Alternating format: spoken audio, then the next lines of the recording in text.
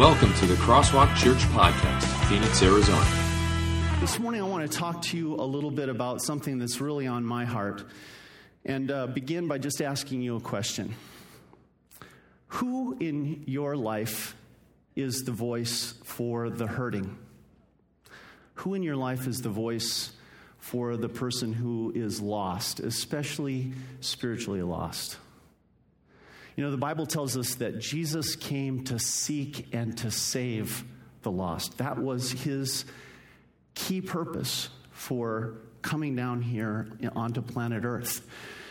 And so often in our lives, we have key voices playing into our hearts, minds, into our ears. I'm sure many of you have children who remind you of their needs. They have a voice into your heart and mind.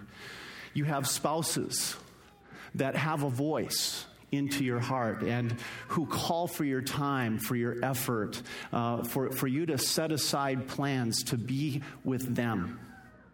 You have friends, you have bosses. There are a lot of voices that sound off in our ear and tug on our hearts and minds. You know that Crosswalk has called itself since the very beginning a church for unchurched people. And that's because our vision has always been to be a voice for the hurting, a voice for the suffering, and in particular, a voice for those who are spiritually lost, who don't know Jesus Christ as their Lord and Savior.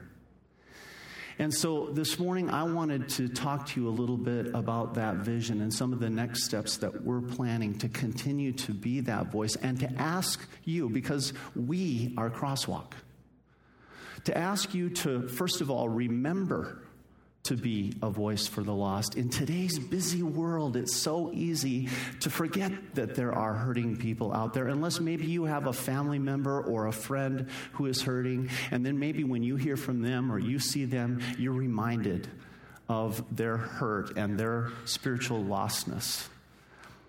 At Crosswalk, we've committed to be that voice, and that means all of us, we have committed to be that voice and to remember that there are people who are headed for hell. One of our other sayings is we want to make it hard to go to hell from Levine and from South Phoenix, and in fact from the whole city of Phoenix. Our vision is to reach out into this whole city with the gospel of Jesus so that people can know about the forgiveness of sins, about the power to lead a transformed life, and about the resurrection from the dead. We're heading into that season called Easter, and we'll be celebrating the powerful, powerful day on which Jesus rose from the grave to show us that there is hope for all of us in our lives. So I'm asking you this morning to consider, are you willing to be a voice into our lives here, to keep us as a church on cue and reminded this is what we're about? People who are spiritually lost without Jesus, headed toward eternal death. And furthermore, the final question I want to ask you is, not only are you willing to remember, not only are you willing to be a voice for the lost, but are you willing to act? There's some things that we're hoping to accomplish in this next year, and I can tell you that we're not going to be able to accomplish all of them unless we as an entire congregation get behind this vision of being God's voice for the lost in our city.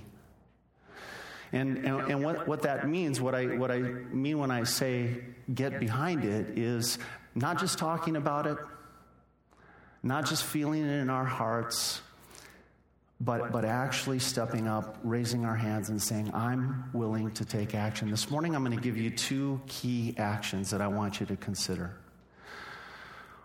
One is that for us to meet this vision, we continue to have financial needs as a congregation. And we did the numbers, and we came up with a very, very simple way of looking at this.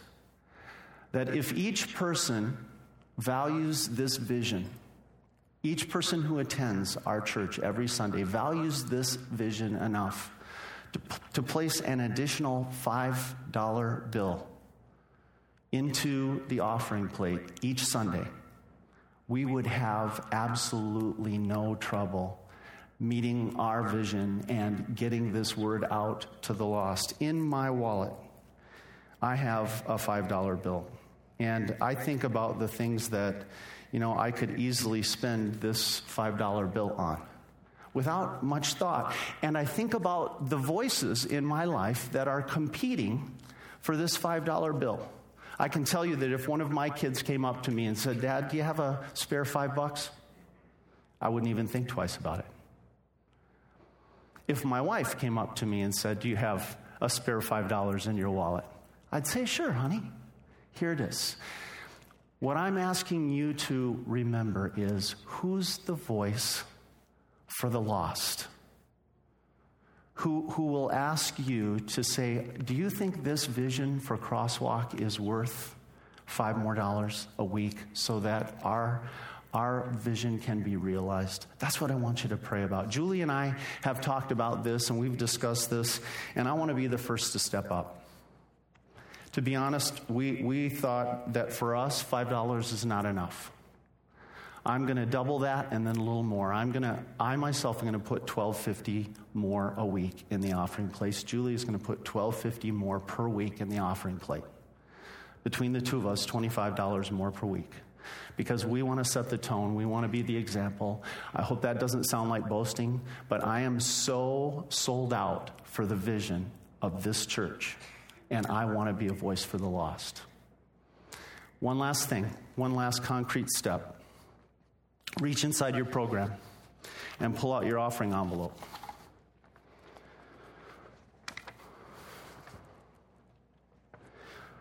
You notice general offering. That's where that $5 needs to go to, so that we can reach out and do the basic things that we want to do to meet our vision. But right below that, you notice something called the Moving Mountains Fund. We haven't talked a lot about that recently.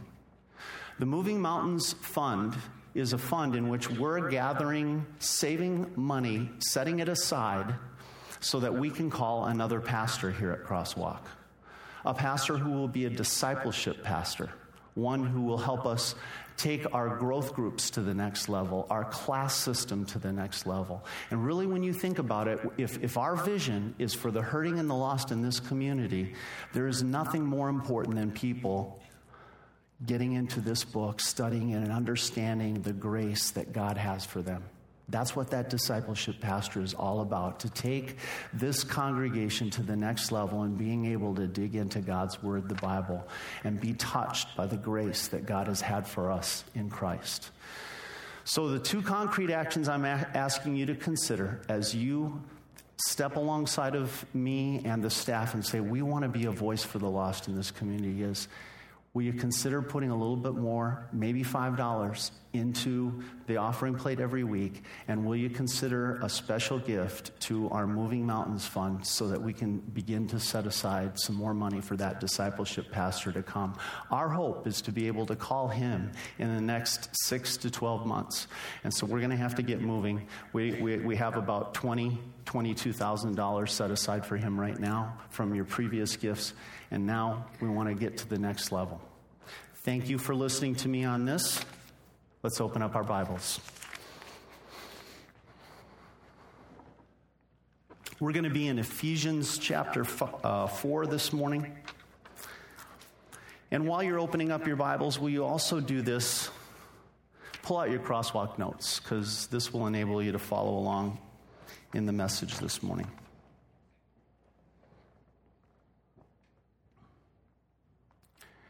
Here's what it says. Do not let any unwholesome talk come out of your mouths, but only what is helpful for building others up according to their needs, that it may benefit those who listen. And do not grieve the Holy Spirit of God, with whom you are sealed for the day of redemption.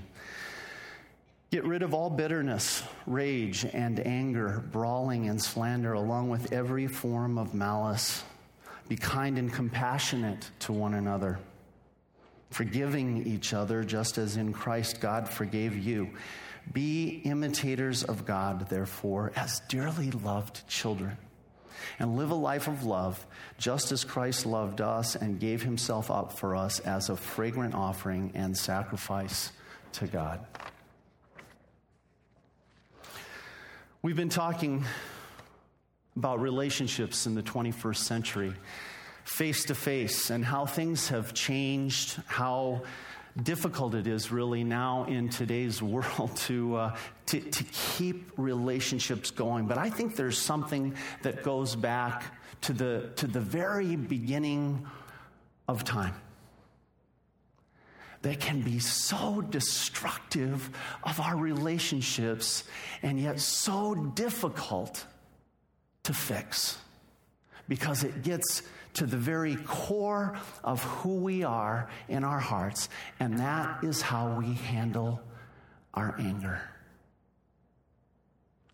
One of the very first sins described in the Bible is a story about the very first two brothers named Cain and Abel, and how Cain became frustrated, then angry, then bitter with his brother, and ended up by murdering him. And I want to start off today's message by asking a simple question.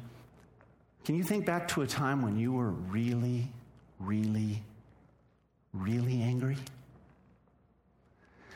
You remember a situation or an event in your life that just really set you off? And if you're visualizing that, if you're thinking about that right now, guess what your body's beginning to do? It's already beginning to get ramped up. Just thinking about that thing when you got angry. I tried to remember the time when I probably was the angriest I have ever been in my whole entire life. And boy, I can tell you it was not pleasant to think about that. For me, I was in 6th grade. I had a pretty good life growing up, really. Now, things were not perfect. My dad, as I've shared with you before, had a drinking problem. My mom and dad had split up on brief occasions. But in 6th grade, it became clear that their marriage was not going to survive.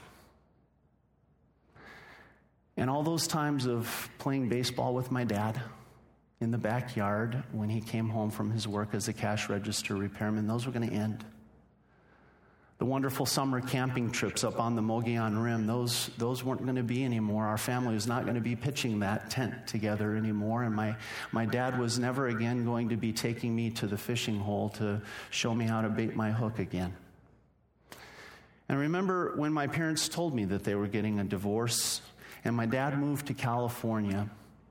And then, I don't know exactly how far into the process it was. They were already beginning to file for divorce and so on and so forth. My dad came back for a weekend visit from California, and he ended up staying at our house.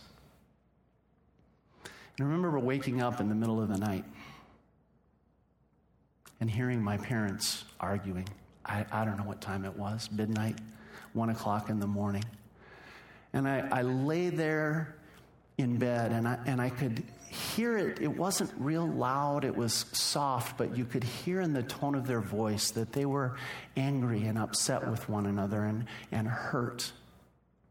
And I listened, and it went on, and it went on, and I could feel inside of myself the anger just beginning to well up. And I told myself, just sit here, don't do anything. I put my pillow over my head. I tried to ignore it, but the anger just built up and built up. And I was a little bit afraid to go out there because I didn't know how my dad would react, but finally it just burst out of me. I couldn't stop. I got up out of bed and I went out and I just laid in to my dad. Laid into him for his drinking, laid into him for his leaving us, laid into him for his not being able to get along with my mom. And my mom also came in for a few choice words because she was not perfect either. And I let it all just spew out, all that anger. I don't think I had ever been angrier in my life up to that point. I don't think I've ever been angrier since. And when it was all done, when I had let all that anger out, I remember just walking out the front door, sitting down on the front porch of our house at 1 or 2 in the morning, whatever it was, just bowing my head into my knees and crying. Have you ever been that angry? I can tell you when you get angry like that, it doesn't go away. It's with you for the rest of your life, and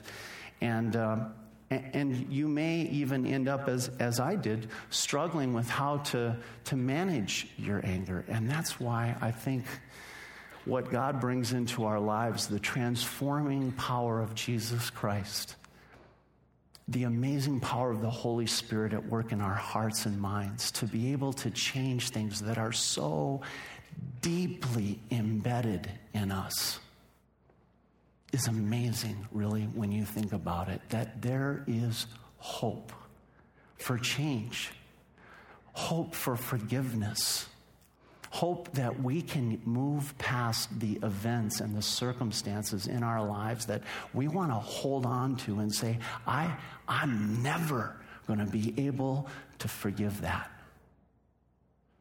And so that's what we want to talk about this morning is, what does the Bible have to say about how we deal with our anger and what we should do when we feel this? Because I'm guessing I'm not the only one who's gone through life with some anger issues. You know, I think it's kind of interesting because when I look at myself, I find I'm tempted to sort of react, when I react wrongly, sinfully to my anger, I do kind of one of two extreme things. I either spew or I stew. Do you find that?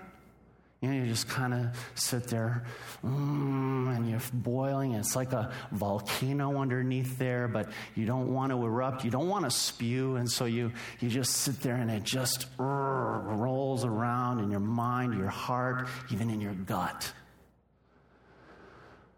Most of us, I think, have dealt with those kinds of things, and to find that beautiful sweet spot in the middle, right? Where when we have anger, we're able to step back from it, first of all, because we're sinful, and say, do I really have a right to this anger? As sinners, there are often times, and we have to admit this, where, unlike God, our anger is not all that righteous. And we get angry and upset about things that we really ought not to be all that angry and upset about. Or we make mountains out of molehills. And to be able to step back from our anger and to be selective. Selective not only about our words, selective not only about our actions, spewing or stewing, but also selective about our emotions. And that's really one of the first things that God teaches us here. I want you to look back at Ephesians chapter 4. And look at chapter 5, verse 1. This is going to be the centerpiece of what we're going to talk about this morning. So I want you to underline this, star it, asterisk it, circle it, whatever you want to do with it. Be imitators of God, therefore, as dearly loved children. Will you just take, that's going to be the core of what we're going to talk about, because what this is really saying is mimic God in how you deal with your emotions, your anger, your forgiveness. Remember when I was a little boy, I noticed my dad and how he did things. Did you ever do that as a young child? Did you ever look at your dad or your mom and you notice how they did things? Like for me, it was little detailed things. I noticed my dad when he walked that his hands weren't straight. They were kind of curled. And so I would practice that, you know. I'd walk around with my fingers curled a little bit because that's how Dad walked, you know. That's what Paul is saying here. You know what I love about Paul being the author of this? The Apostle Paul? This guy did not live in namby-pamby land. He was passionate. He was a man's man. And you know what? I'm not going to sit here and claim that every time he reacted appropriately. Certainly the story of Paul is that before he was Paul, he was Saul.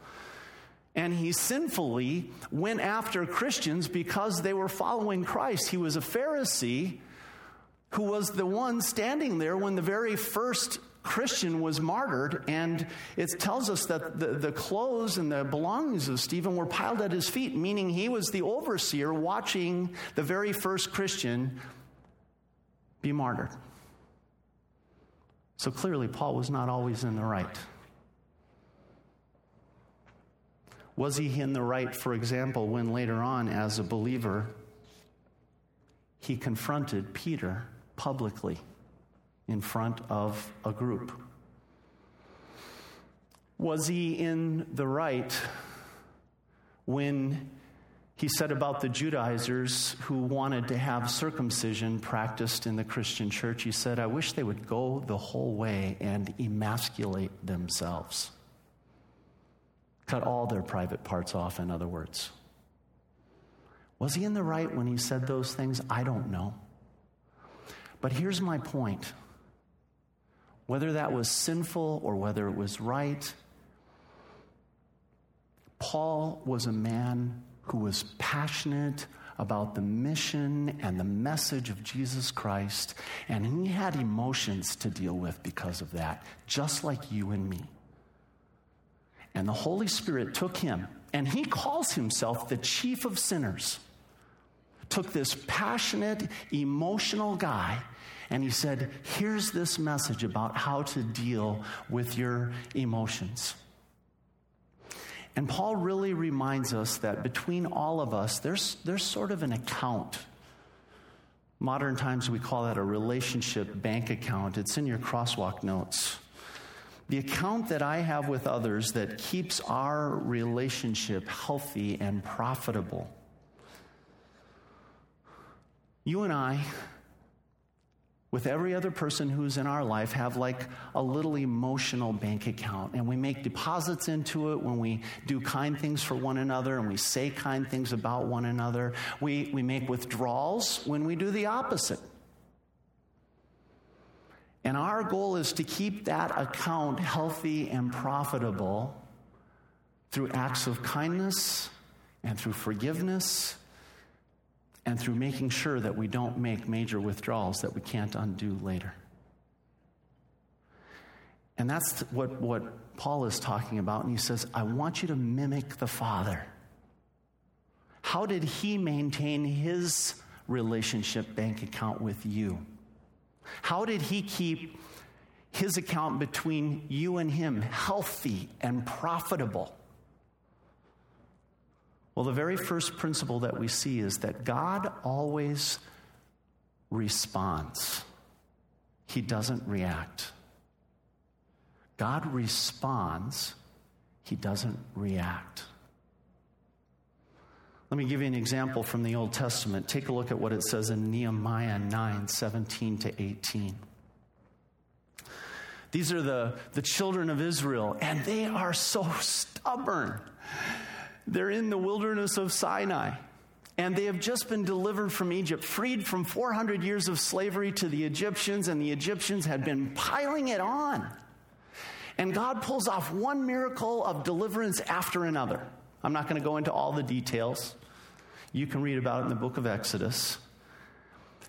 And then one day, God calls Moses up on top of Mount Sinai, and he says, listen, I want to deliver the commandments to you. And he takes Moses up there to teach him and to help him with his leadership and so on and so forth. And he's gone for a while. And the stubborn Israelites, well, read about it. Nehemiah 9:17-18. He's reviewing the situation. Here's what he says about them. They refused to listen and failed to remember the miracles you performed among them, God. They became stiff-necked. That means stubborn, like a donkey. And in their rebellion, appointed a leader, that was Moses' brother Aaron, in order to return to their slavery. They ended up molding together a golden calf that they worshipped. And they molded it together out of all the jewelry that the children of Israel donated. And so they said, look, we're going to make this new god to return to their slavery. But God did not react. And when I say react, not respond, here's what I mean. He didn't just spew, nor did he just stew. It says, but you are a forgiving God, gracious and compassionate, slow to anger, and abounding in love. Now, if you read the account in Exodus, you will discover that God does discipline the children of Israel. In fact, some of them he disciplines so severely that they lose their lives. This same situation. But God does not destroy the entire nation. And that's what Nehemiah is talking about here when he says, you responded, God. You did not react. Exodus tells us that God was angry. You're a forgiving God, gracious and compassionate, slow to anger and abounding in love. Therefore, you did not desert them, even when they cast for themselves an image of a calf and said, this is your God who brought you up out of Egypt, or when they committed awful blasphemies. God talks to Moses and he says to Moses, I think we just have to destroy all of these people. But Moses, God's man, gets in dialogue with God and he says, God, don't destroy all of them. You've made promises to them. Remember your name. And God steps back. And he says, okay, I'm not going to react. I'm going to respond. And so he responds in forgiveness, in grace, in compassion, and out of love with a little bit of discipline as well. And then he moves on, and the children of Israel remain his children. When we talk about mimicking God, that's an important principle for us to remember. Are we going to react, or are we going to respond? And the difference is, are you capable, once you're in that situation, of stepping back emotionally, thinking it through, maybe getting a piece of advice, as God even came to Moses, and saying, okay, how can I respond with wisdom? Take a look at what Paul says in Ephesians 4. Look at verse 29. This is what God gives Paul to tell us. Do not let any unwholesome talk come out of your mouths, but only what is helpful for building others up according to their needs. When you decide how you're going to respond, Paul says, think this. Not how can I best rip into this person? How can I best tear them down because they've hurt me horribly? I want you to underline these words. Only what is helpful for building others up. So that when you're responding by asking this question, how can I build this person up, not rip them down? And then notice that phrase, according to their needs, not yours. Asking yourself, what does this person need that is creating this conflict between us? And is there a need that can be met? Can I say something? Can I do something? Can I respond in a way that will put the oil of gladness over these troubled waters, that it may benefit those who listen? So you're not spewing, because spewing is about getting back, ripping down, just making sure. Spewing is a lot about yourself. It's about, I just got to get these feelings on the table. And you're not stewing either. You're not just playing it, ruminating on it over and over again in your head. You're not playing the volcano. Paul says, do not grieve the Holy Spirit of God with whom you were sealed for the day of redemption. Get rid of all bitterness, rage, and anger, brawling, and slander, along with every form of malice. Take out the anger garbage. Bitterness, just holding on to anger. Raging, that's spewing. Brawling, that's when it comes to blows. Slander is when you're stewing. But what happens so often? Sometimes we argue that stewing is better than spewing. Why? Because spewing can often leave a lot of emotional damage in its trail, can't it? But stewing can too. Because when we stew, there is a huge temptation to slander someone, to say something when they're not there, or to not say something when you ought to. You ever had that happen where somebody has asked you something about another person and that little tape plays in your head where your mom says, well, if you can't say anything nice about someone, don't say anything at all, and you pause too long, and the person just goes, oh, there's something going on there, isn't there? Stewing is dangerous too, because it can lead to gossip, and it can lead to undermining. And so what our goal is from Paul here is to stay on the middle track between spewing and stewing, along with every form of malice, that's evil intent. Here's how I look at it, just to summarize this point. Paul is really saying our anger has an expiration date. Every now and then, Julie and I will go into the fridge and we'll look down there in the veggie and fruit drawer and in the meat drawer and go, what did we leave in here too long? What's expired? Or now that we're down to just the two of us, now Audrey's with us, now that makes it a little bit better. There's three of us, but every now and then we'll look at that milk carton and we'll notice it's kind of beginning to bulge a little bit, and we look at the expiration date and we go, and you open it and that kind of foul odor comes out. You enjoying this picture? You see, that milk carton is expired and it's ready to spew. And there's sometimes fruits and vegetables that are just stewing down there in the vegetable drawer all by themselves, and they're becoming rotten, right? When Paul says get rid of, he's saying check the fridge of your heart. Are there things in there that you need to go grab and throw in the garbage can? Is there bitterness? Is there rage? Is there anger? Is there temptation to slander? Is there evil intent in your heart? Go grab those things that are going to lead you to spew or stew and take them out and throw them away. Then, because your emotions are clean and your heart is clean, you're going to be better able to respond instead of react and imitate God. So, to keep short accounts, number one, I will imitate God's careful selectiveness. He's selective about his words. He's selective about his actions. He is selective even about his emotions when he becomes angry. Now, here's a second thing. God's love emerges from who he is, not who we are. What that means is God, when he loves us, is not responding or reacting to good things we've done for him.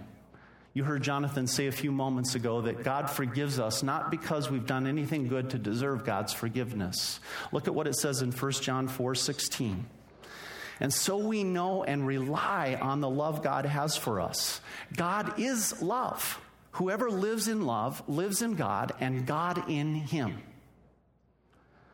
Notice what that says. God is love. Underline that. That's just who he is. Notice it's not saying God has love or that God loves. He is love. That's his identity. So when he loves, he's just being who he is. Paul says this. Go back to Ephesians 4. Be imitators of God, therefore, as dearly loved children. As dearly loved children. Who are you? You are children of God. Go back up a verse 32.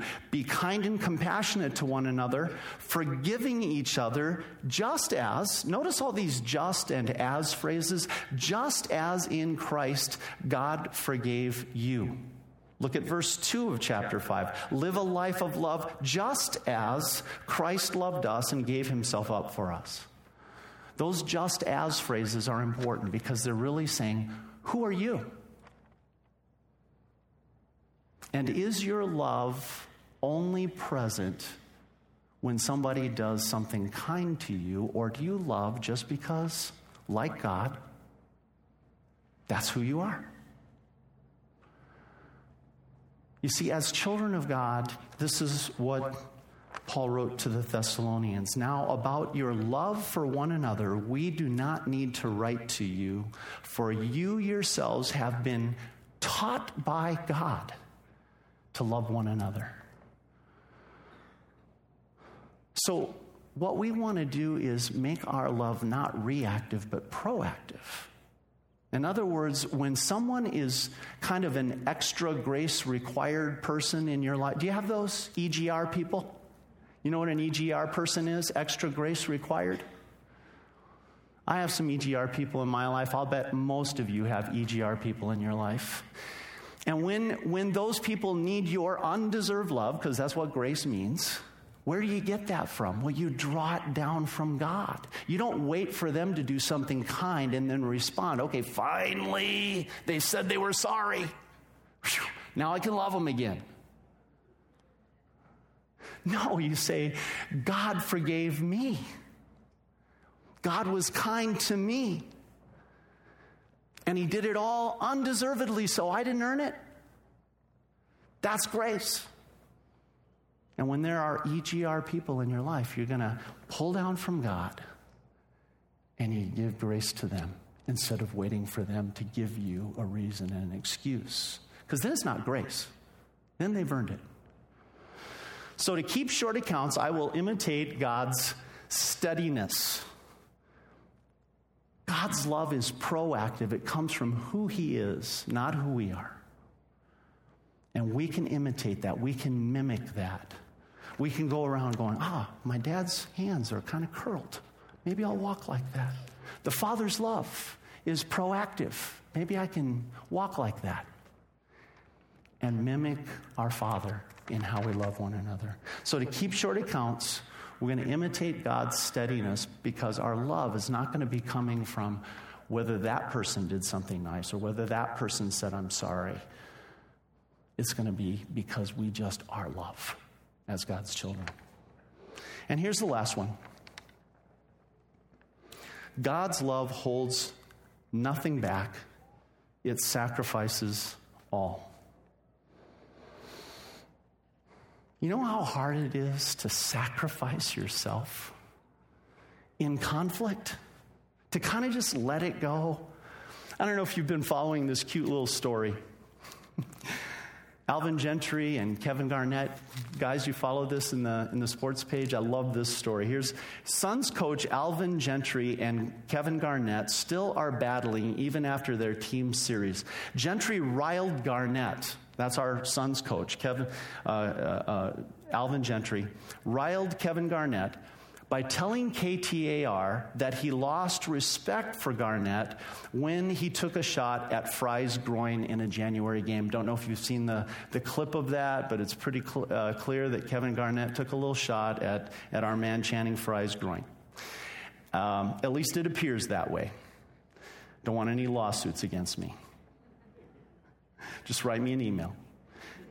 After Wednesday's Suns loss at Boston, Garnett was asked what he was saying to Gentry toward the end of the game and said, Alvin Gentry was asking me for tickets for the first round of the playoffs, and I told him I'd hook him up. Basically saying, you won't be in the playoffs, so if you need tickets for the playoffs, I'll give you some to my team, right? Gentry retorted, and pretty fast, he's still behind in the ticket department because of the number of tickets we got him when he was still playing for Minnesota. Humorous, quick, biting. But at what point do you say enough is enough? At what point do you say, you know what? Even if it means sacrificing a little bit of my own reputation and being done with it, let's be done with it. Let's move ahead. And how tough is that? And how tough, we're going to spend the next 6 weeks talking about it. How tough was it for Jesus Christ to come down to planet Earth because he wanted to end the conflict between you and God? How tough was it for him to have people around him accusing him of being a liar and a deceiver, and that your miracles are because you're a follower of Satan, and his disciples questioning him and not believing in him? These are the guys that are following him around every day, and they still don't believe in him even after they've seen all of his miracles. They can't wrap their brain around it, and he's so patient with them. He hardly ever responds in anger. Once or twice when it really plays into the plan of salvation. How tough must it have been to have been beaten, spit upon, had a crown of thorns placed on his head, led, crucified, mocked by thieves while he hung on the cross?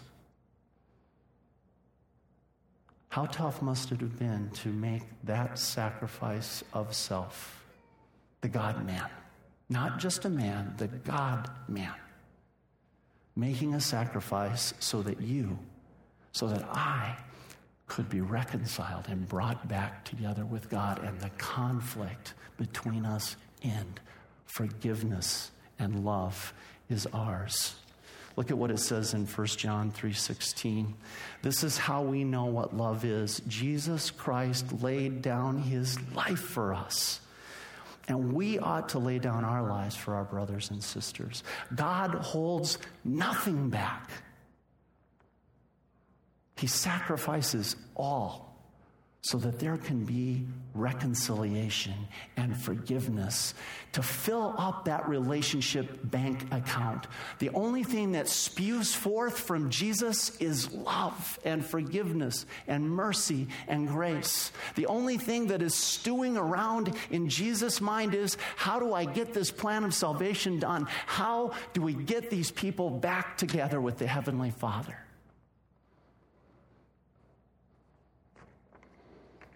And Paul writes to us, you, however, did not come to know Christ that way. He's talking about reacting in a poor way now, living in the darkness. Surely you heard of him, meaning Jesus, and were taught in him in accordance with the truth that is in Jesus.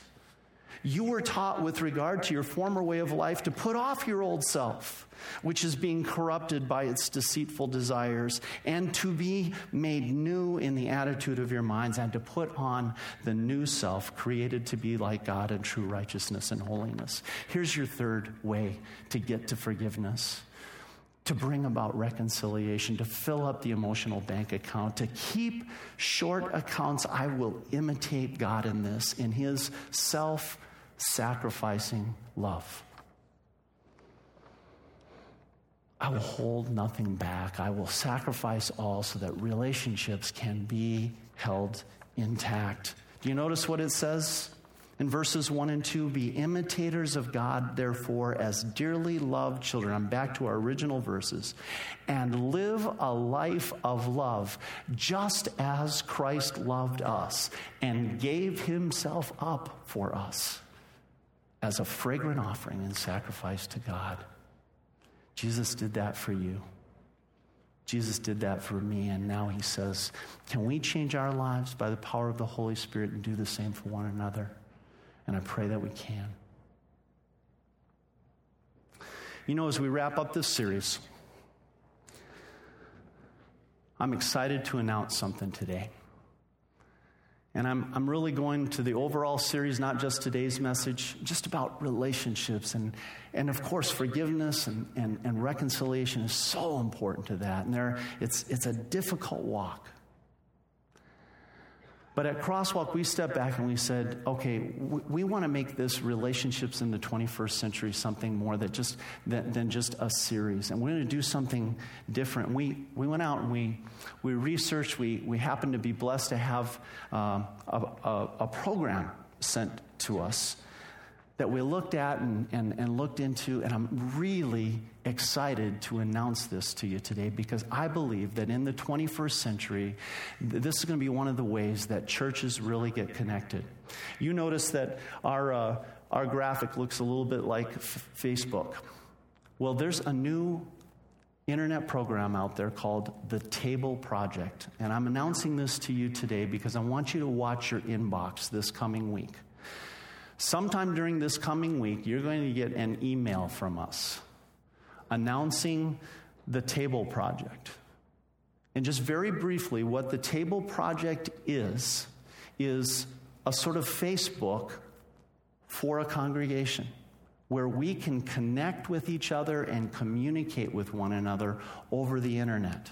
And we can get our thoughts out there just like you can on Facebook, but we can do it in a way that will serve and help this congregation really come together. There will be a place where you can do groups. You can get together in your growth group and have a little internal messaging system. There's a thing called a prayer wall. Let's say you want people to be praying for you about something. And you'll be able to actually put that prayer request up and have the entire congregation pray over this thing that you're concerned about if you want. Let's say, for example, and I've had a gentleman come up to me recently. He said, I love to ride my motorcycle, but I would really love to get together with other people in Crosswalk who love to ride motorcycles. But how do I communicate that message and get that group of motorcycle guys together so that we can go on a Saturday ride together? The Table Project is going to allow us to do that. We talked a while back about our vision to be there for hurting people who don't know Jesus Christ. Maybe you've lost your job or you need a roof over your head. The Table Project is going to be a way where we can more easily get the word out to others so that they can step up and help serve you. Or you can raise your hand and say, is there someone out there that needs a roof over their head? Because I got some extra room in my house. And so when you get this email this week, I want to strongly encourage you to take some time, click on that, and find out more about the Table Project. We would love to have you be part of that. If we don't have your email address yet, this would be a really important reason to let us have it so that you can be part of this important experiment here at Crosswalk. Let's bow our heads.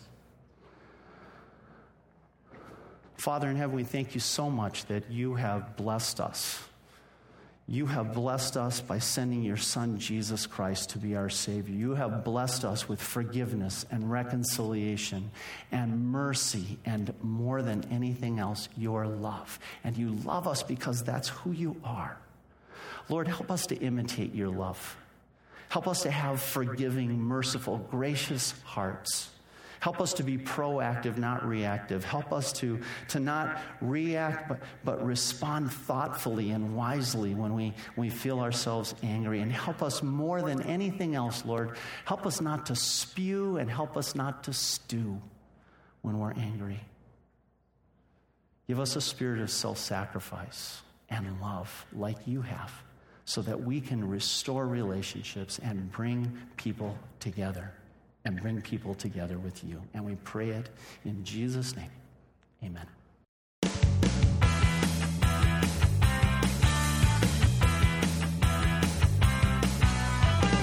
Thank you for listening to the Crosswalk Church Podcast. For more information, visit us at crosswalkphoenix.com.